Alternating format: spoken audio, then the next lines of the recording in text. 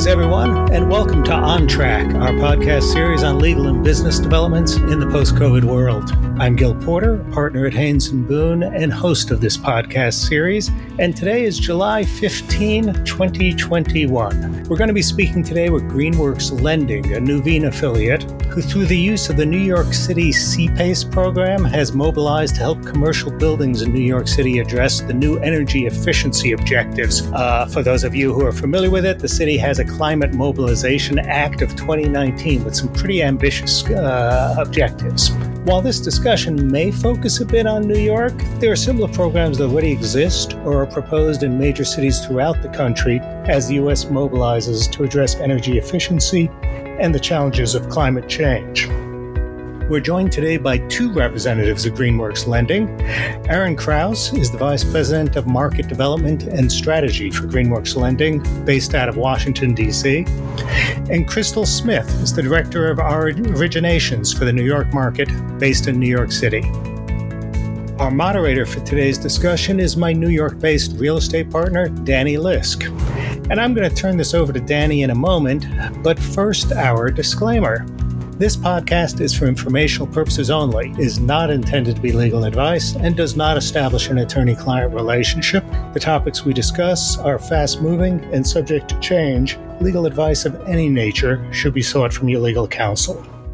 That's it for now. I'll be speaking to you at the end, but let me turn it over, Danny, so that you can continue this discussion. Hey, thanks a lot, Gil. And Crystal and Aaron, thank you so much for joining us today. Really happy to have you. You guys are on the forefront of CPACE financing, so we're very lucky to have the opportunity to speak with you today. So let's dive right into this. And Aaron, I'm going to start off with you. For those who don't know what CPACE financing is, could you just start off and give us a broad 101 overview?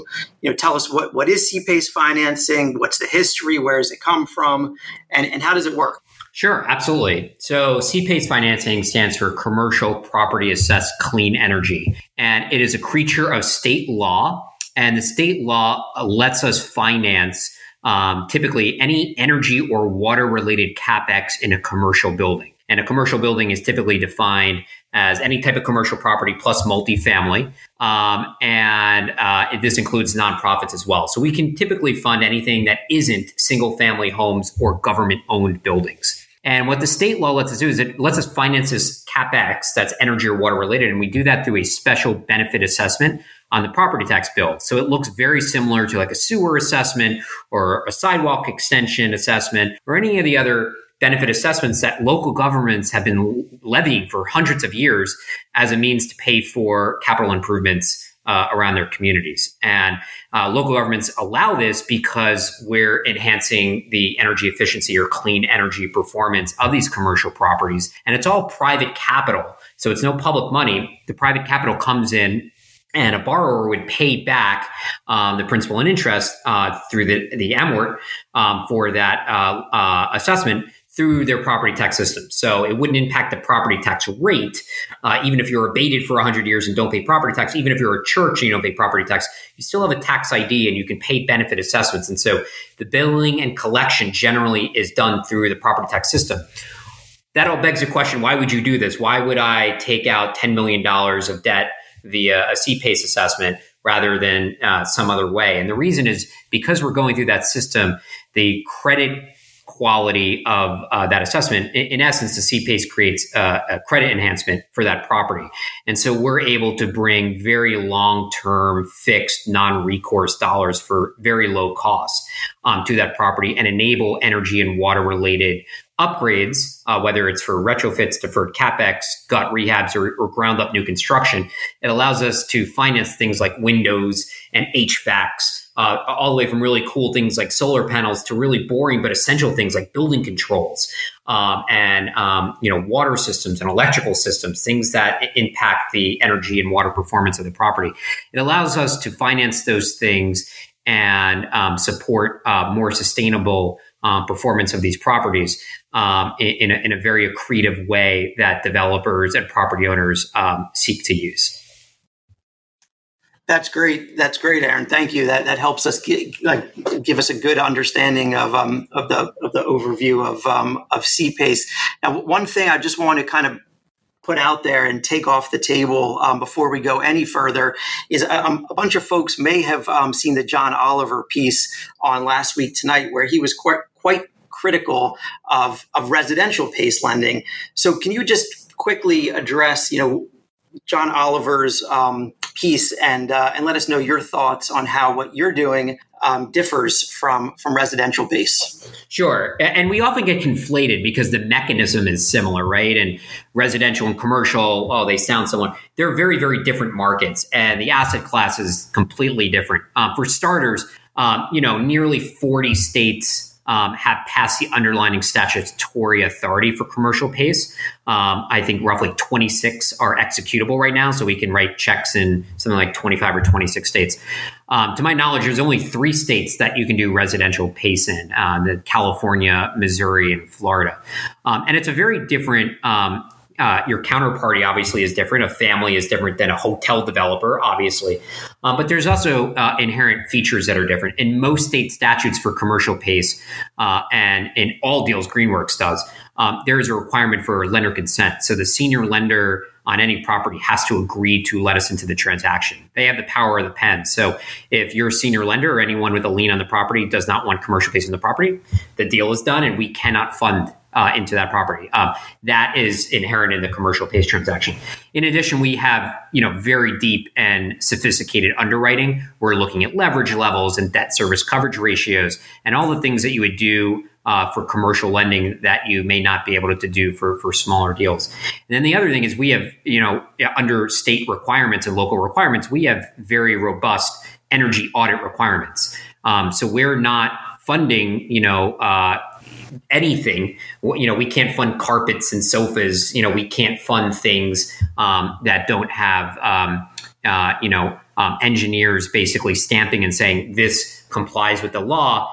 This is leading to X amount of energy savings. It's all very clear.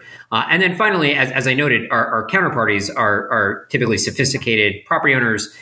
They're understanding what these assessments are. And so even in John Oliver's piece, he did note that there are 2 different programs. There's commercial PACE and residential PACE. We solely do commercial. And so we do not lend to single family homes. Got it. That's great to understand that. Certainly a lot different than having a contractor show up at someone's doorstep pushing a residential PACE program, although it did make for a pretty funny piece. Crystal, I'm going to turn it over to you, and I'd love to hear your thoughts on New York City and on the New York City market, because CPACE is relatively new in New York City.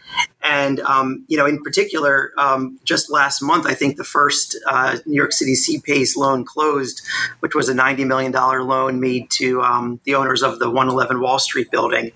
So could you talk to us about New York City CPACE and what the background is there and how, if at all, it differs from, other CPACE programs? Sure, I'd be happy to.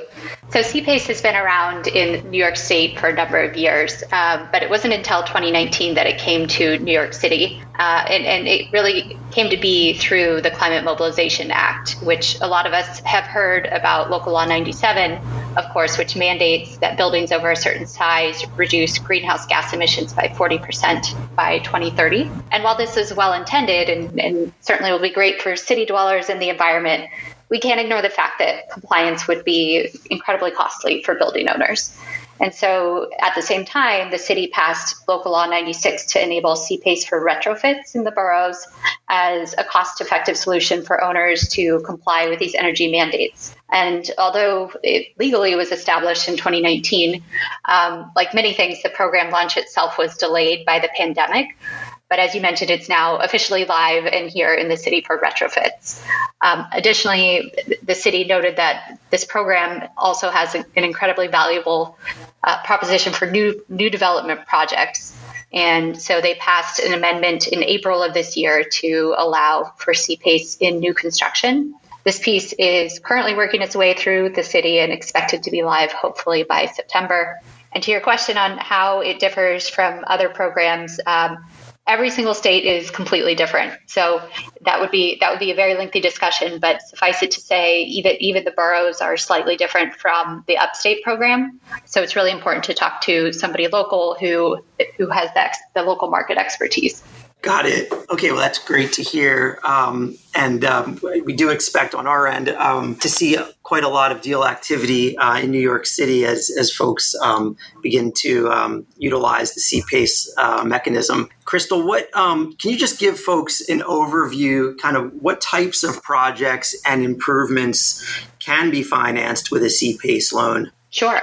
So the beauty of CPACE is that it's an incredibly flexible form of financing for clean energy upgrades. It's intended to fund 100% of eligible project costs, including both hard and soft costs, and it's typically cash flow positive from day one. So CPACE can be used to cover any upgrades that have an impact on the energy performance of a building. This includes all of the mechanical systems, anything to do with the building envelope, windows, insulation, LED lighting, low-flow plumbing fixtures, and of course, renewables like solar. CPACE can also be applied retroactively to extract equity from recently completed energy-efficient upgrades. And in New York City, we can look back 3 years, so long as the project was completed more recently than May 2019, since again, that's when the legislation became effective. And what are some of the reasons that a sponsor would finance their improvements with a CPACE assessment rather than maybe a traditional mezzanine loan or preferred equity? Why use a CPACE loan? Sure. So we've funded hundreds of these deals across the country, and the main reason that property owners love CPACE is for its flexibility. So again, they're able to make upgrades to their buildings with zero cash out of pocket, with the savings realized in utility and maintenance costs that at least offset the cost of the financing. This makes it cash flow positive from day one that often improves the building value. There's also additional structural features in there. It's low cost, non-recourse, and long dated. And because our legal structure is the benefit assessment that Aaron described, and we're not a mortgage, there's no mortgage recording tax due on CPACE in New York City. So that's a 2.8% savings there for developers. And depending on lease structure, in many cases, the CPACE can be passed through to commercial tenants and hotel guests because it's sort of bridging the longstanding split incentive issue where, landlords are stuck with the bill to make these capital intensive upgrades and the commercial tenants, the ones who pay for the utilities, are the ones who are benefiting from it. So this shares the cost between the two. And is applying for a CPACE loan, is it a similar process to working with a mortgage lender or mezzanine lender? Or what talk to us about if I'm a property owner, what's the process from application through underwriting to closing, and then the mechanics of making payments once we close a loan? Yeah, the intake of a CPACE loan is not too different from that of a senior lender. So we'll take a look at the project's pro forma, sources and uses, and most importantly, the construction budget to do an initial sizing. Assuming everything looks good and we want to move forward, the most unique aspect of the CPACE process is the energy audit.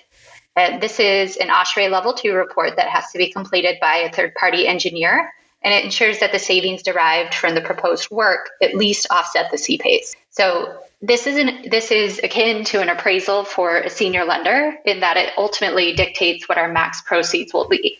It also tells us what the maximum term of the loan can be because this is tied to the effective useful life of the improvements. So while that's going on, we're parallel processing our own underwriting and also handle the submission of the entire package to the administrator.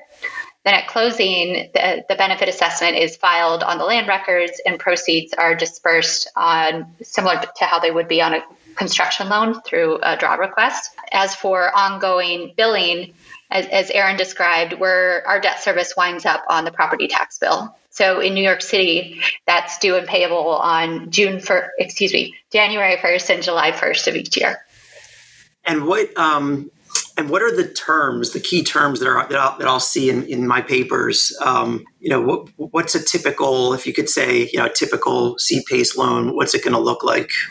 Sure. So the pricing varies on the deal profile, of course. Is it new construction or is it a retrofit? Is it a recap? What is the asset class? Some are easier to finance than others. We can do any asset class, and it's just going to be slightly different pricing. This is fixed rate money, and it usually lands somewhere in the 5s. It can tick up a little bit from there on occasion. As I mentioned, the length of the term is determined by the energy audit. It usually winds up being between 20 to 25 years, self-amortizing, and that term begins after the construction period. So that construction period, of course, is going to vary by on a project-to-project basis. We do have upfront fees in line with a typical construction lender, and the city's administrator also charges an upfront fee. But keep in mind, there's no MRT due or payable for the CPACE, so our combined fee structure here still winds up being inside of that. The CPACE can also be prepaid at any time. There's no yield maintenance or lockout. There is a declining prepayment penalty fee or structure, but that can be negotiated based on a client's needs for that particular business plan. Okay, Erin, and so I want to turn this back over to you because you mentioned this earlier where you have to obtain lender consent from a senior lender in order to finance your improvements through a CPACE loan. So can you talk to us about that process in a little bit more detail? Sure. And I think a good way to discuss that is to come out to a 30,000 foot level here and basically explain there's 3 governors on proceeds, right? The first is the underwriting box, and we'll generally lend anywhere from 20 to 35% of the leverage stack of the as stabilized asset value. And then there's debt service coverage ratio constraints as well. So that's like the underwrite. The second one is the technical scope. Is there enough CapEx and associated soft costs for us to fund? A straight up acquisition of an apartment building wouldn't qualify, right? Because there's no CapEx. An acquisition value add, let's look at the construction budget and see, what we can fund. The third one, which is to your question, is the senior lender consent and comfort. And so that's important. We've worked with, over 300 senior lenders at this point, all the way from big national names to local banks to debt funds to life cos and everyone in between. They typically get comfortable because a very, very key part of the structure of CPACE, and that is we're a non-acceleratable assessment. So in other words, the money due in the year 2028 can only be collected in the year 2028, even under default, even under any scenario, unless the owner or the sponsor elects to prepay us. Right. And so what that means is the incremental amount due in that next billing cycle and anything in the rears is indeed pari passu with the taxes and senior in the waterfall. But everything due in the future is functionally junior to equity because we can't ever call it. And so once seniors understand that non-accelerated nature, if we're writing a $10 million assessment or a $50 million or a $3 million, not all of that is quote unquote sitting ahead of them. It's just an incremental amount and they can underwrite around that pretty easily. And there's other credit mitigation tools we have. For example, a senior could ask to escrow the PACE payment alongside the taxes so that they have line of sight into that next incremental payment, right? The senior understands that they have notice and cure privileges. The senior understands we cannot foreclose, right? We are just swimming behind the local taxing jurisdiction, so to say. And so once they understand that, they get comfortable. We spend every day on the phone with senior lenders. Every day, our directors across the country, often getting them comfortable, often answering the same, 20 FAQs we typically see, and getting them comfortable. Are there some senior lenders out there that, won't play ball? Yeah, there's a couple that philosophically don't like the structure, but the overwhelming majority do. And I'd say the overwhelming majority of the time we're getting senior lender comfort. The times where it might be a little more difficult is where if the project is severely cost constrained and the CPACE is coming in to offset equity. In that case, it might be a little bit of a further discussion. But that's really how we structure with the senior. Got it. That's really helpful to hear. And we've also seen very similar structures on our end in working with our senior lender clients, as you described. So let's, in wrapping this up, and thank you guys. This has been great. Erin, I can direct this to you, and Crystal, you can feel free to chime in as well. But where do you guys see things going in 2021? What does deal flow look like, and in particular, how does the New York City market look? Well, Greenworks, as you noted at the beginning of the recording here, we were recently acquired by Nuveen, and we're really excited. Greenworks origination from year to year, we're basically doubling year on year, and we've grown tremendously over the last couple of years, and we feel very optimistic about where the asset class is going. CPACE is grown beyond $2 billion at this point, and this year is looking like a banner year. It's important to note, up until roughly call it 2 years ago or so, CPACE was really seen as a tool to do retrofits. I need a new boiler in my office, or my windows need to be replaced for energy efficient windows in my apartment building, so on and so forth. And then roughly 2 years or so ago, it was really seen as a really powerful tool in the capital stack for gut rehabs or ground up new constructions. And we've seen tremendous growth there. And also the geographic footprint, just a couple years ago, it was just a handful of states. Now the lion's share of the major MSAs in the United States are now in, and we're lending in nearly all the major cities in the country. Of course, that did not include the Sun, which is New York City, right? The largest commercial real estate market in the United States. And that is relatively new. The program just went live really a couple weeks ago. And we already have deals under term sheet. We're really excited to work New York City. We've done many deals elsewhere in New York State, but the 5 boroughs, of course, we expect to be quite significant for us in the years to come. Crystal, I don't know if you have something to add for the New York market. Yeah, as you touched on, Aaron, we're expecting huge demand in New York City, and we're already seeing it, not just from the local law 97 compliance perspective, but there's always been many developers in the city who have a big focus on clean energy projects. And as I think from retrofits, a lot of buildings are still getting their bearings on what they need to do to get into compliance. And certainly the pandemic has had pretty much everybody focused on, keeping things afloat. But there's been a huge demand for new construction. So as those guidelines come out here in the next few months, we look forward to hitting go on those. Thank you so much, Crystal and Aaron. I'm going to pass this back to Gil. Thank you, Aaron and Crystal, and of course, Danny, for moderating this podcast. And thank you, as always, to our loyal listeners. Our next podcast will be in August and will be an update on labor topics as U.S. businesses plan for the fall reopenings of in-office work. So please stay tuned. Until then, be well and stay safe.